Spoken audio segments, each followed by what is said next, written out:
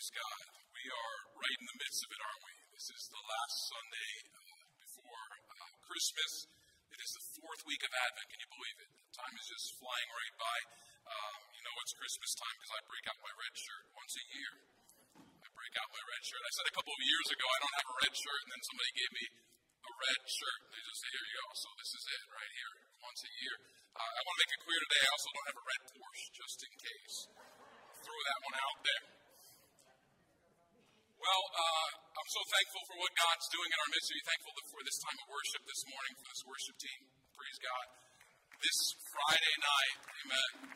This Friday night we're going to get together and we're going to spend some time singing some of those great Christmas carols together. We're going to have a candlelight service here Christmas Eve. Encourage you to come on out, make that a part of your Christmas tradition. It's good to come together and be remembered the reason for the season. Amen. There's so many great songs that we sing. It's amazing just during Christmas time. I used to be one of those people that said, no, we can't break out the Christmas songs yet, but now I let them come earlier and earlier in my house because we only have a little bit of time to sing them. But one of my favorite Christmas songs, I think one of the greatest songs ever written, is Handel's Messiah. How many of you know that?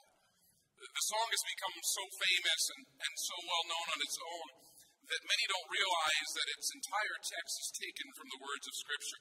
It's such an amazing piece of music that the audience almost always feels compelled to stand as the chorus is sung, and he shall reign forever and ever. Handel's Messiah comes straight from a text of Scripture in Isaiah chapter 9, and this morning we're continuing a series on this very famous text. And since everyone stands for the Hallelujah chorus, we're going to do something we don't do every week. We're going to stand for the reading of the Word. Can we do that this morning? We're going to stand together as we look to God's Word in Isaiah chapter 9. It says there, but there will be no gloom for her who was in anguish. In the former time he brought into contempt the land of Zebulun and the land of Naphtali. But in the latter time he has made glorious the way of the sea, the land beyond the Jordan, Galilee of the Gentiles. The people who walked in darkness have seen a great light. Those who dwelt in the land of deep darkness, on them light has shone. You have multiplied the nation, you have increased its joy. They rejoice before you as with joy at the harvest, as they are glad when you divide the spoil. For the yoke of his burden and the staff for his shoulder, the rod of his oppressor, you have broken as on the day of Midian. For every boot of the trampling warrior in battle tumult, and every garment rolled in blood will be burned as fuel for fire. Now read together with me verse 6. For to us a child is born, to us a son is given, and the government shall be upon his shoulder, and his name shall be called Wonderful Counselor, Mighty God, Everlasting Father, Prince of Peace.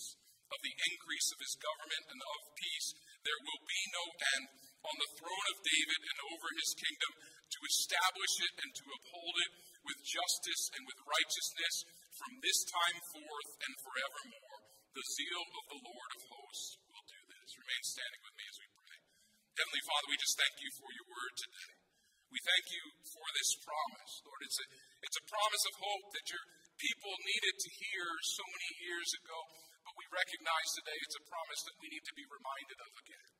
Lord Jesus, we thank you today that you are that wonderful counselor, that you are the mighty God, that you are that everlasting Father, and that you are that Prince of Peace. We pray this morning, this week, this season, Lord, that you would reveal that in greater ways to us, that we would understand all you are and all you've done. We give you thanks. In Jesus' name we pray. Amen. Amen. You may be seated today.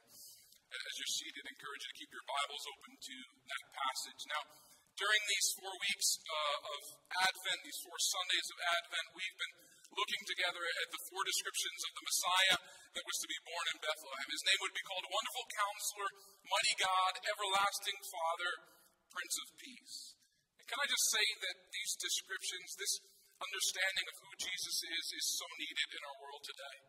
I think now more than any other time, at least I see it in my life, that our world needs hope and our world needs security.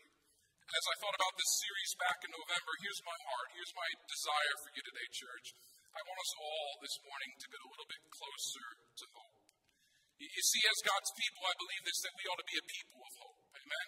We ought to be a people of weighed down. We ought not to be so concerned with what's going on in the world, because ultimately our trust is not in the things of this world. Our trust is not in the wisdom of this world.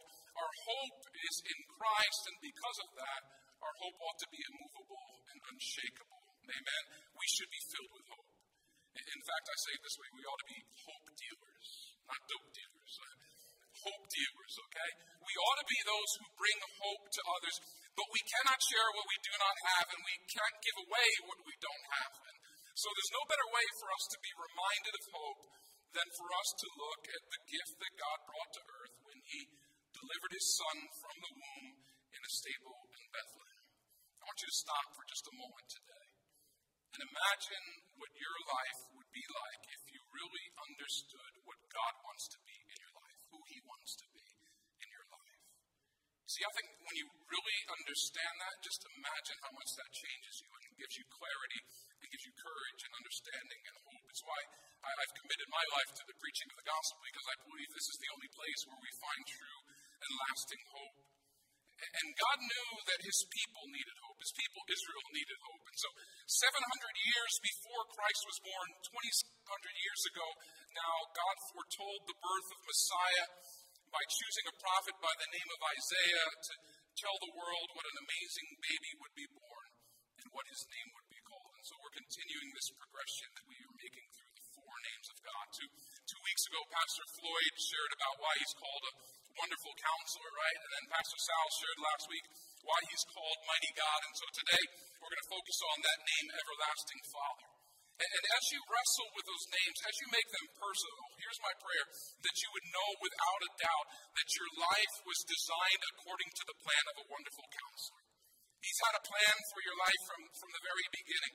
That you would know that your life is being changed by a mighty God who is able to execute the plan that He has for your life. And today, that you would simply be able to rest in the care and attention of one who is Everlasting Father. And so as we jump into it today, I have to tell you, this is one of those messages that really aims at the heart, right? Because how could you talk about Jesus as a father without aiming for the heart? All right, but before we aim for the heart, I want to aim for your head for that sounds bad. I want to go for your head for just a few moments. And I want to give you some amazing facts about this passage and the time that it was written. First, let me share with you some geography. I think we have a map here. We can put it up. Do we have that slide? Okay, here we go. How many of you love geography? It was one of the few things I was good at in high school, that and earth science. I don't know why I was so good at earth science, but it was easy, right? Some of you, though, you read this passage and you wonder right away, right? Where is Zebulun and Naphtali? Where's Galilee of the Gentiles and the way of the sea? And so let me show you. In this map here, it's a map of the ancient tribes of Israel. Now we know that when the children of Israel exited Egypt and they moved into the land of Palestine, their leader at that time was Joshua, right? And he divided the land into 12 portions, kind of like 12 states or 12 countries, and he assigned those portions to the 12 tribes of Israel. Now, a little history. Israel, not the nation, but the person Israel, was the grandson of Abraham, right? And Abraham was the one to whom God had made a promise. He made a covenant that He would make him a great nation and that all the world would be blessed through that nation. Now, the Old Testament tells us that Abraham's first two sons were named Ishmael and Isaac, right?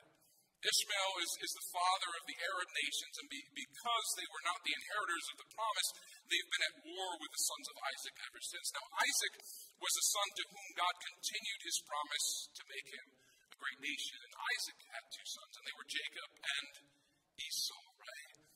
Now, if we're talking about names, we're talking about the name of Jesus here. Just think about the name Jacob.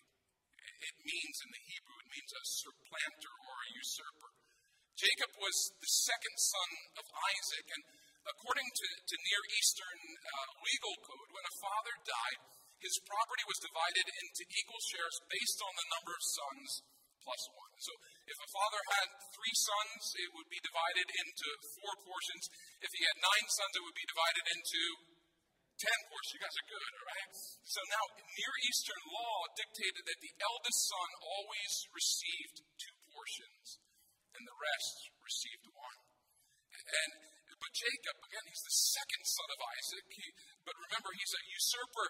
He's a supplanter, right? And so Jacob developed this habit of usurping, and he tricks his older brother out of the inheritance that was due the firstborn.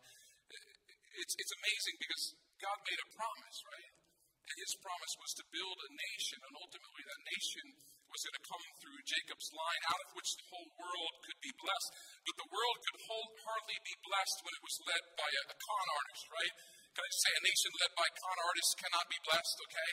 Because Jacob would no doubt pass on that lifestyle to his children. Because here's the reality today. We can teach what we know, but in the end we reproduce who we are, okay? For better or worse, your children are a lot like you, right? Some things you're proud of, some things you struggle with, they're a lot like you, okay?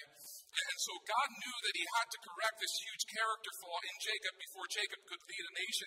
And so one night, the angel of the Lord, who is a pre-incarnate Christ, right, came to Jacob, and he wrestles with him about this nasty habit. And God's wrestling with Jacob was so effective that in the morning God said to him, because we've wrestled together, you're not a conniver anymore. That's not who you are anymore. I'm going to change your name. Instead of being called one who usurps, people will call you one who has wrestled with God. That's the name Israel in Hebrew. That's what it means, one who wrestles with God. And so Jacob, now called Israel, went on to have 12 sons. And those 12 sons had many more sons and daughters, till eventually the clans of those sons formed a great nation. And it is out of that nation that the whole world has been blessed, because out of that nation the Christ child was born. Amazing, isn't it? Two of those 12 sons were Zebulun and Naphtali. You understand where that comes from now? You can see them up to the northern part on that map.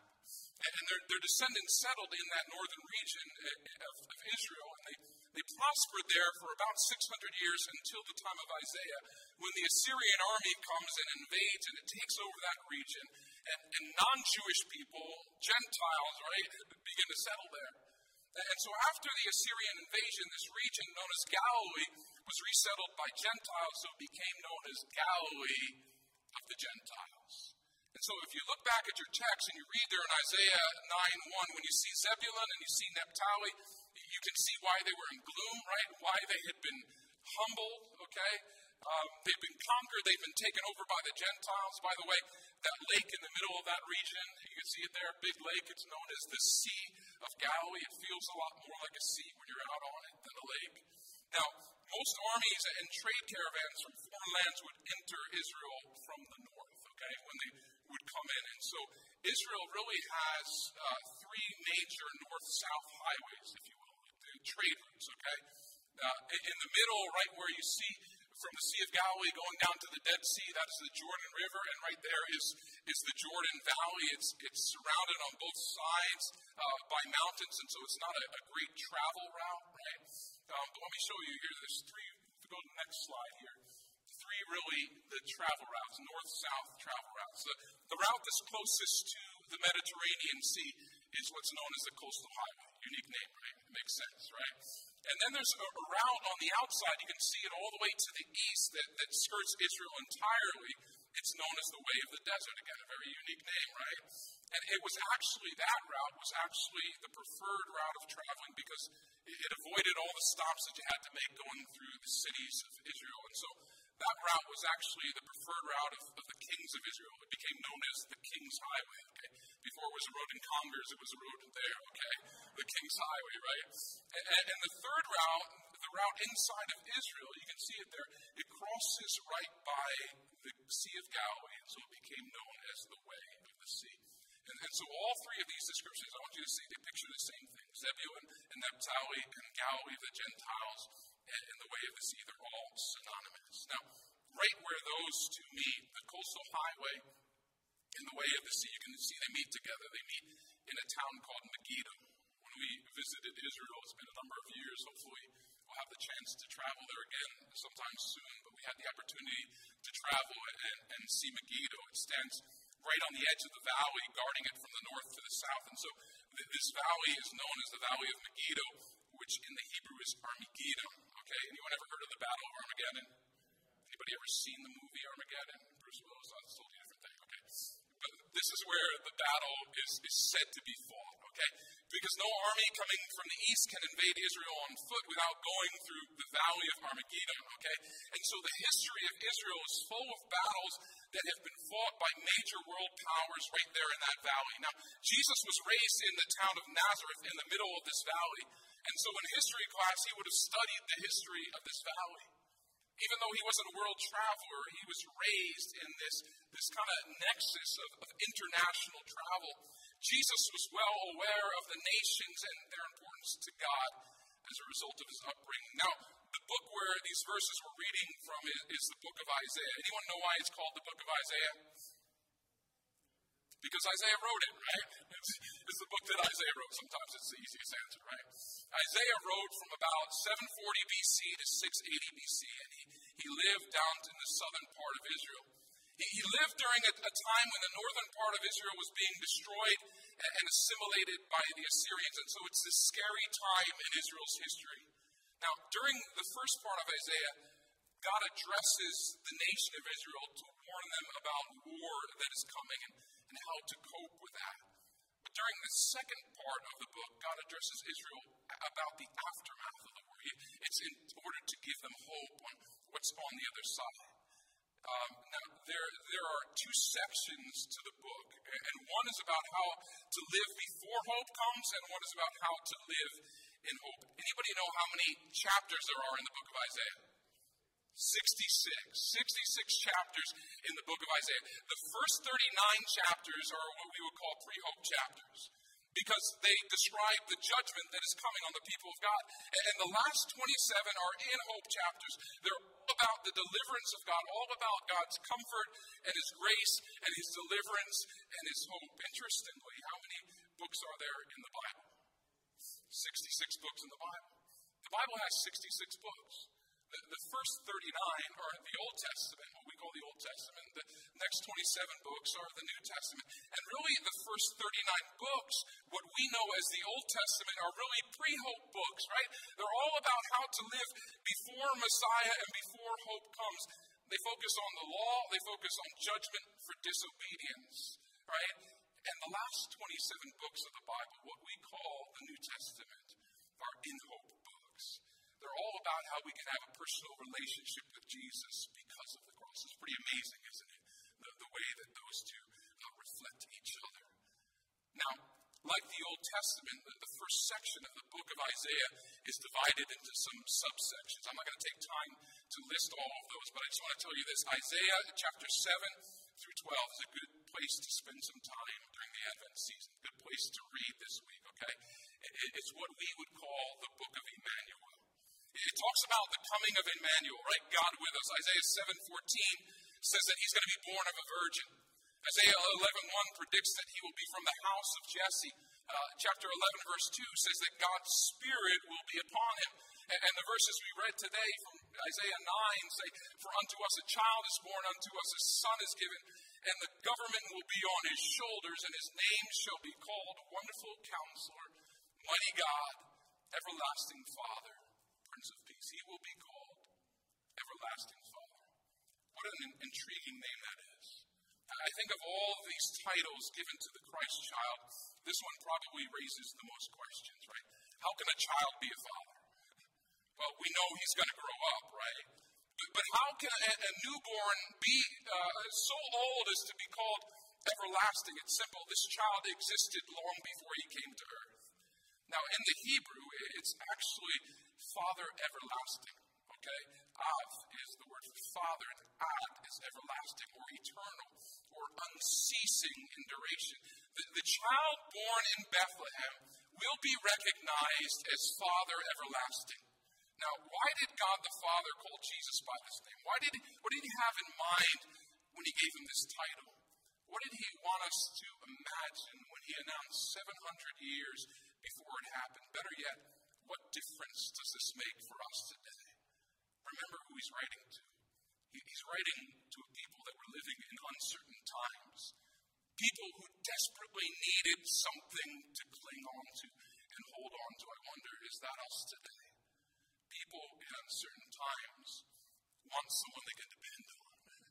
They want a father figure, if you will. But here's what you need to know. This is not a reference to the first person of the Trinity. This is not a reference here to God the Father. Rather, this is a designation of the quality of Messiah in respect to his people. Jesus will act toward his people as a father acts toward his child. And really the adjective everlasting is not a reference to his eternal nature. No, it is referencing the never-ending nature of his care for his people. A better way to say this than everlasting Father, I think, is this way, is Father forever. You see, the adjective really qualifies the nature of Jesus' father-like care. What is his care like? It goes on and on forever. In other words, hear me today, he's not a father who leaves. He's not a father who takes on the charge of caring for his own only to abandon that charge. There is no need to fear that this father is going to leave home. There's no need to fear that this father will abandon his children. Jesus, the Messiah, is Father forever. Understand this today. He never abandons us. He never throws us out. He never goes back on his promises to his children. I want to take you to another passage in the Old Testament. Can you turn your Bibles to Psalm 103? If you're still there in Isaiah, turn left, okay? And go back just a few books. Psalm 103. Psalm 103 is a psalm of David. And David writes these words in Psalm 103, verse 13. He says, as a father shows compassion to his children, so the Lord shows compassion to those who fear him. King James Version, if you're still in King James, uses the word pitieth, right? Like a father pitieth his children, so the Lord pitieth them who fear him. Now, we don't really get that when we read in King James because we don't use the word pity the same way today, right? If you're a child of the 80s like me, you hear that word pity and you think, I pity the fool, right? Come on. I pity the fool who messes with me. Come on. Anyone 18, Mr. T, come on. Right? And so I read that verse, I'm like, what's this all about, right? What does pity mean? But here's what it means. It means a feeling of sorrow and compassion caused by the suffering of others. Understand today that God feels sorrow and compassion for our suffering in what way? In the way a father feels for his children's suffering. Pitieth really highlights the warmth and the emotion of that verse. It's the nature of true parenthood, right?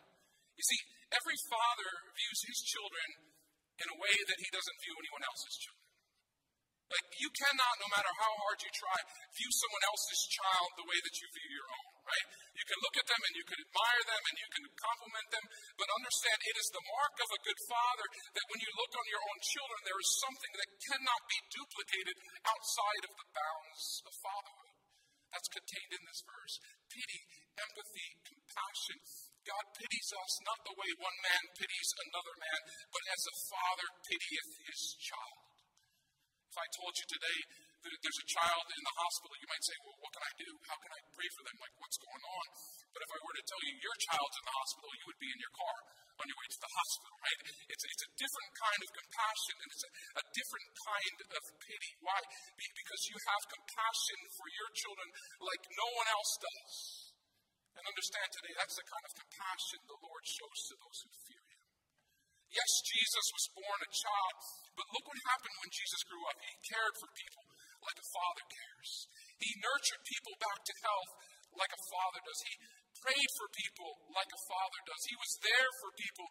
He was strong and he was dependable like a father ought to be. You see, fathers, if they're anything in the lives of their children, they ought to do certain things and hold certain places in their lives. For instance, fathers ought to believe in their children. If you study the life of Jesus, you'll find someone who believed in people. Right? Fathers should be firm, but at the same time they should be loving, which is exactly how Jesus was with those he encountered. Fathers also ought to provide this place out of which their children can derive an identity.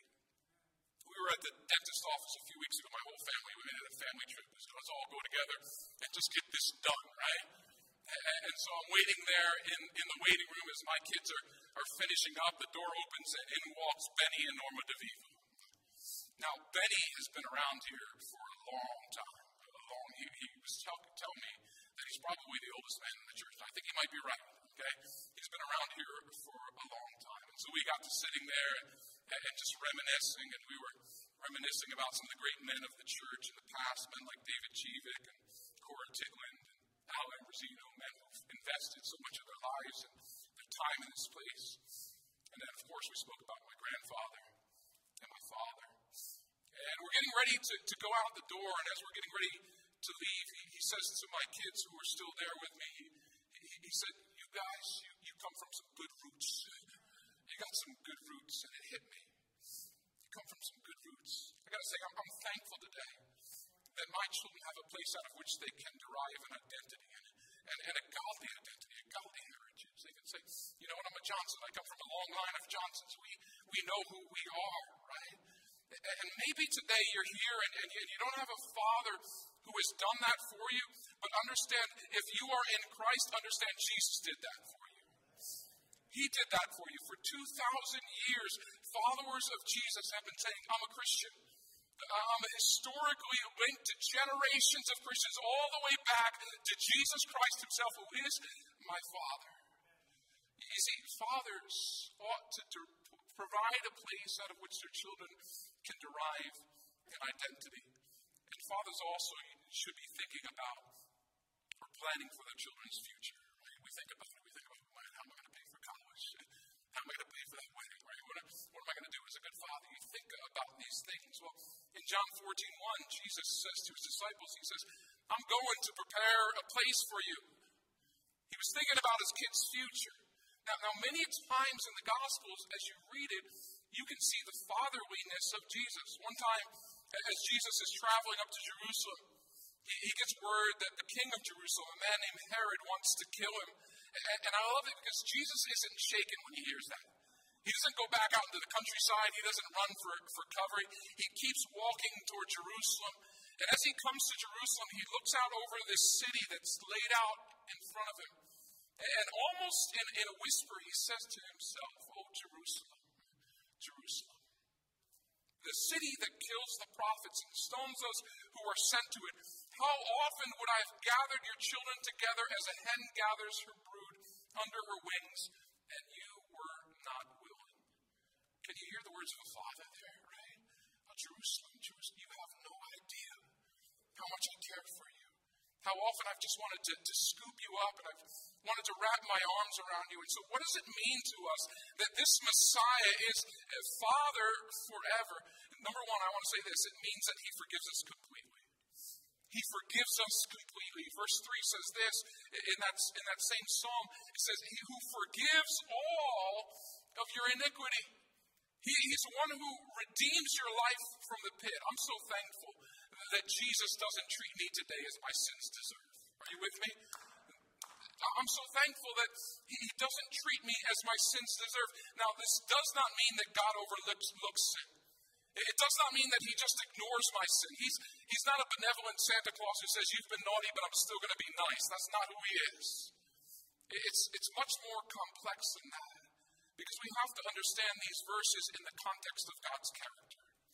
Because God is holy and God is just, he will not, he cannot, he does not condone our sin. He doesn't just overlook it and say, I'm going to turn a blind eye to that. I'm going to make pretend I just didn't see that, right? Which, when we think about it, is immediately a problem for every single one of us in this room, right? Because all of us have broken God's law. All of us have sinned. All of us have fallen short of the glory of God. And because we are aware of our sin, we know this, man, we're in trouble. I think that's why so many people try to do whatever they can to fill their lives with every kind of distraction because they don't want to face this truth. Because at the core, when we're honest with ourselves, we know we're sinners. When we lie in our bed at night and we examine our lives, we know, man, there's stuff in my life that God ought to punish, right? And if he's going to grant forgiveness, it cannot be because he simply overlooked the fall. There's only one solvent for the stain of sin in our lives. It is the blood of Jesus Christ that was shed for us. It was the blood of Jesus Christ that was shed for my sin and for your sin. Now, if you follow the line of Isaiah's portrayal of the Messiah, you know that this child is going to grow to manhood and that he goes to the cross to bear the punishment for our sins. And the only reason that God doesn't treat us as our sins deserve is because Jesus died in our place. The only reason God does not count our sins against us It's because he already counted our sins against Jesus on the cross. Understand this. Christ came and he lived in perfection. He never sinned. Not even once. And so, if death is the punishment for sin, there's absolutely no reason for Christ to die unless he died in the place of sinners like you and me. And so Christ goes to the cross and he's covered with shame so that you and I could be covered in glory. That's the love of a father, a forever father. He forgives completely. How can he forgive completely? How can he forgive every sin in our lives? Because he knows every sin. He knows us thoroughly. He knit us together in our mother's womb. When the world says it's just a fetus, God's knitting it together, right? And you can read that scripture and you can understand, man, there's intimacy, there's purpose there. Scripture says he knows how we are formed. Verse 14, for he knows our frame and he remembers that we are dust. Some of us need to remember that this morning. We're dust, right? In other words, each one of us in this room, we have a sell-by date, okay? Each one of us have a certain shelf life, if you will. Are you with me today? That means that our life should not be controlled by fear, okay? Fear of sickness, fear of a virus, okay? Not if we know Jesus as a forever Father. And listen to me today. If your worldview cannot answer these three very important questions, it might be time to change your worldview today. These three questions that everybody asks at some point in their lives are, who am I? Where did I come from? And where am I going? Because in the darkness of life, eventually you'll come face to face with these questions. Who am I? Where did I come from? And where am I going? And Jesus, as our Father forever, not only addresses our guilt and forgives our sins, but he also gives us an answer to the issue of identity. The psalmist answers that. He says, my frame was not hidden from God. When you read that, here's what you can know and what you can believe today. You're not just a number. Amen? I'm not just a number. I have a Father. You're not just a number today. You have a Father. I don't know who needs to hear this. He knows your name. You're not worthless. You're not worthless. He knows your name.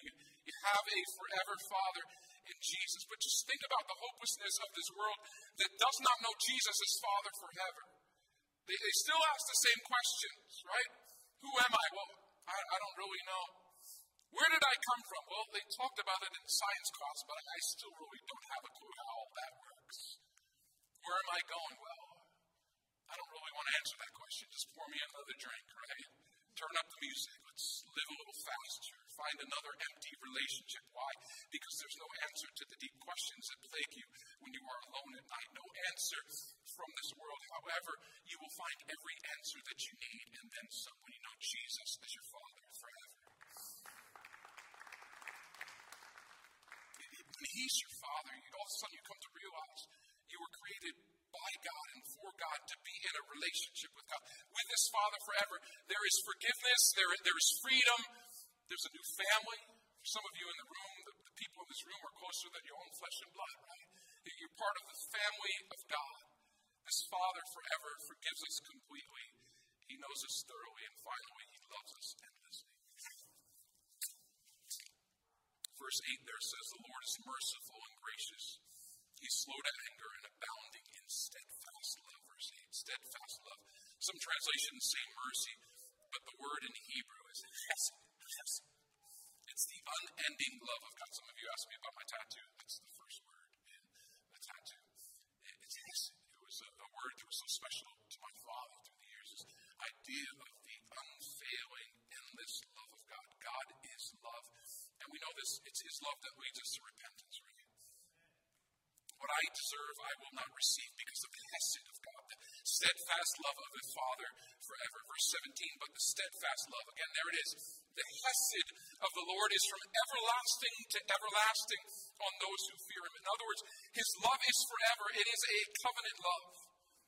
It's a love that seeks us out. It's a love that pursues us. It's the love of a shepherd who leaves the 99 to go find that one sheep that is strayed off. And when he finds it, he puts it on his shoulders and he carries him home. It's a love of a father who sits on the front porch and scans the horizon just waiting for that prodigal son to come home, because when he sees him, he's going to run to him.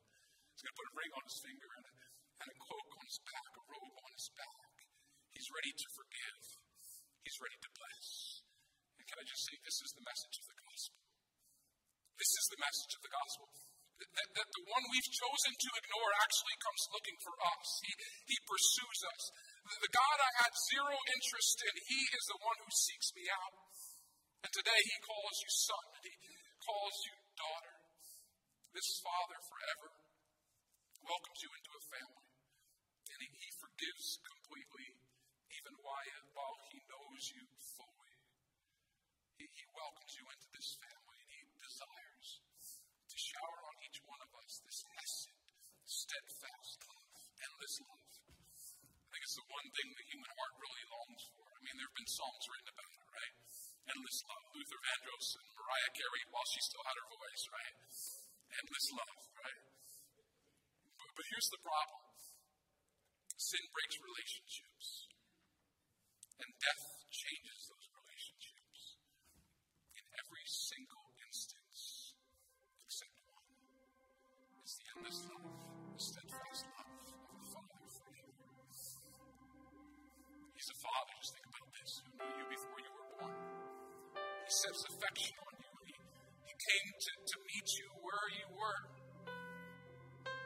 Some of you, today you were not in a good place. You weren't seeking him, you weren't looking for him, and yet he pursued you, he found you, he sought you out. I'll say this morning, if you want to know the love of Christmas, the love of Christ this Christmas, I implore you, I beg you to trust Jesus Christ. It is by faith in the finished work of Christ on the cross that we are saved, that we come into a loving relationship with the Father forever. The Word of God tells us that if you confess with your mouth that Jesus is Lord, and you believe in your heart that God raised him from the dead, you will be saved. For some of you, it's the Christmas season when you step over that threshold of faith. You can do that today by simply acknowledging your sins, acknowledging your need for a Savior, and trusting the work of the cross. If you want to know God's love, trust Jesus Christ.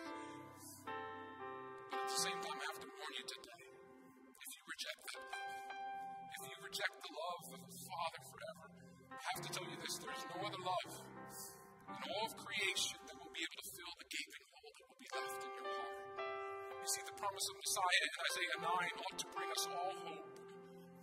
You can know today, you can know without a doubt that you are made according to the plan of a wonderful counselor. That your life is being changed by a mighty God. And more than anything, that you can rest this Christmas in the care and the attention of one who is Father forever to each and every one of his adopted children. Would you stand with me this morning? Before we close with a song, I just want you to think on this for a moment. Heads bowed around this room. I want you to just think about this morning. That he's a Father forever.